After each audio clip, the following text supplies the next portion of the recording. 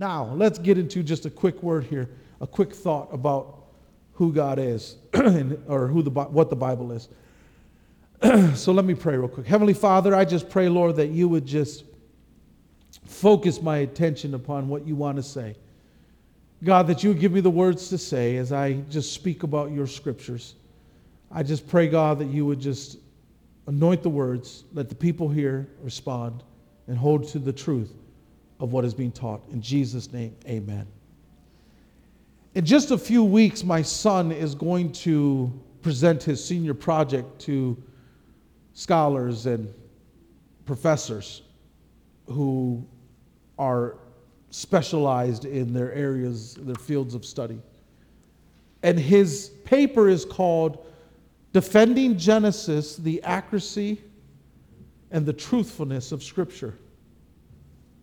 And I'm just, and it's just, yes, these are subjects I'm passionate about. Yes, he's asked me a lot of questions. Yes, we've had a lot of discussions, but Tony, he knows his word. He knows the word of God, and he loves God, and he had a heart to it burned in him to present this subject about defending Genesis, the accuracy and the truthfulness of Scripture. The other day I woke up, just a couple of days ago, I woke up and I thought about his paper, and I thought this thought: here is my son defending Genesis, defending the Bible at a Bible college. It really bothered me. Because why do we have to defend the accuracy and the truthfulness of a book in the Bible, of a first chapter in the Bible? Because we don't hold to what God said. Now, I'm not going to rehash the creation story and go over it again, even though it burns in my heart, because it really does lay the foundation for everything else in Scripture. That's why it's included in the first chapter of the Bible. But I want to talk about the Bible in general, just real quickly, because I think sometimes we just don't really appreciate the actual book that we have. The book that is alive and active, the book that is inspired of God, the book that is God's Word. Every time you read the Bible, you hear God's voice. Now, we don't appreciate that. We should, because think about it. The Creator of everything speaks to us through His text. God says, if you want to know me, here you go. Here's the word. Back in the Old Testament, they called it the law. And they said, you want to know God? Here's the law. Well, now in the New Testament, we have the New Testament, and we can know God and learn about Jesus through the New Testament. And now we have the Holy Spirit for the church. And what does the Holy Spirit do? The Bible says that the Holy Spirit comes, He lives inside of us, and He reminds us of the words that Jesus Christ said. He continues to tell us about the Word. Remember, in the beginning was the Word. In the very beginning of creation was the Word was with God, the Word was God. It's all about the Word. And in order for us to know God, we have to read His Word. But what is the Word of God? What is the Bible? Because I'll tell you this, you here today have appreciation for the Bible. You here today have an appreciation of what the Bible is. But that's not what happens outside of these walls. Outside of these walls, there's a lot of different opinions about the Bible. There's a lot of different levels and scales about the Bible of how much we believe and how much we hold to it, and what is literal, what is poetic, what is mythological, and what is accurate history. People don't appreciate the Bible the way you do. For us, it's life and death. For us, it's God's Word, it's life. But for people, even in the church, they don't understand, they don't appreciate, and sometimes they don't care what the Bible says. This is important, because we must understand what the Bible is. Psalm 18:30 says, as for God, His way is perfect. The Lord's word is flawless. I want you to think about this. The Bible claims, and I'm going to tell you about what it claims it is. The Bible claims that the word of the Lord is flawless. In order for it to be flawless, it has to be perfect. And that's why in biblical Hebrew poetry, there is a thing called A and B. Now let me explain this to you. In the way in the Old Testament, Hebrews would write in poetry. The Hebrews would write in poetry, and they would tell you a line, and that would be A. They would tell you a line, and then they would amplify it. They would highlight it. They would kind of help you know what it means by giving you the second line called B. Now, it's not like poetry like for us, right? Because poetry, roses are red, violets are actually blue, or violet, not blue, you know. So, but we have a rhythm, we have a meter, we have a way of saying it. Roses are red, violets are blue. That's a meter, that's a rhythm, that's a rhyme. But poetry in the Bible isn't like that. Hebrew poetry is completely different. It's not about rhythm, it's not about rhyme, it's not about metered, it's not about having a words that end in the same phrase or sounds like. It is simply, I'm going to give you a statement. And to help you understand that statement, I'm going to give you another statement. And sometimes that statement amplifies it, sometimes it contrasts it, sometimes it goes opposite. So it may say, you know, like the fear of the Lord is the beginning of knowledge. So that's what it's trying to tell you. The fear of the Lord is the beginning of knowledge. But it's going to help you understand what knowledge really means and why it's important. Because the first part, the fear of the Lord is the beginning of knowledge, but fools despise wisdom and discipline. And so what the Hebrew poetry is trying to tell you is that yes, the fear of the Lord is the beginning of knowledge, which means do not despise wisdom and discipline, because with wisdom and discipline, you gain the knowledge to fear the Lord. And so it just kind of amplifies the first part. So what does the first part say? As for God, his way is perfect. So what are we talking about? We're talking about God who is perfect, that everything he does is perfect. And how do we prove this? How do we say this? Simply, the Lord's word is flawless. It's saying the same thing. It's not telling you two different things. It's telling you God is perfect. God is flawless. Whether he speaks it, whether it's written, whether it's delivered through angels, however it is given to you, it is perfect. It is flawless. And I'm telling you, the Bible, written over 1,500 years by many different authors, is perfect. It lines up perfectly. And you say, well, no, there's a lot of contradictions and there's a lot of things that go, no. There is no contradictions. There is no problem with Scripture. The problem we have is our interpretation. The problem we have is the way we interpret it. But with God's word, it is perfect. It is flawless. So this is what the Bible claims about itself. You know what Jesus claimed about the Bible? He says, your word is truth. John 17:17. Jesus said that your word is truth. This simple little phrase here, 4 words, really lay down the gauntlet on how Jesus feels about God's word. Your word is truth. Let me ask you this. True or false? Jesus is the Son of God. True, right? True or false? True or false? God lives in heaven. True, right? True or false? The only way to the Father is through Jesus Christ. True, right? All these things are true or false. There's no scale. It's not like we say, okay, Jesus is kind of like the Son of God most of the time, but sometimes he's not. No, it's either it is or it isn't. And so Jesus is the one who gives us such a clear thing. Either it is or it isn't. And Jesus is said, your word is truth. That means this, that there's anything in here that is not true, then it can't be a true statement. And the reason why I say that Genesis 1 is so important, because it's very hard for us to hold to Genesis 1 in a literal way for our modern thoughts, because science tells us it's completely opposite. No one believes there's water above our sun, moon, and stars. No one believes stars in a general sense. No one believes that the stars are just little points of light stuck in a firmament, which the Bible claims is in a solid barrier above us. Wow. I mean, that's not really true. Well, then, you know what? Jesus made an inaccurate statement, because Genesis 1 is true. I hold my hat on everything God said, because I'll tell you this, the moment I find out that my God has lied to me, he's not God. I have no plan B. I have no backup plan. Why? Because he's promised, and when he promises, it is true. Jesus told us your word is truth. That's why we have to be people of faith. We have to believe that he'll never lie to you. Never. And when he wrote it in Scripture, it is not a lie. So God's word is perfect. It's flawless. Jesus said his word is truth. Paul claims that all scripture is God-breathed. It means that God inspired it. God is the one who initiated. It's not our story.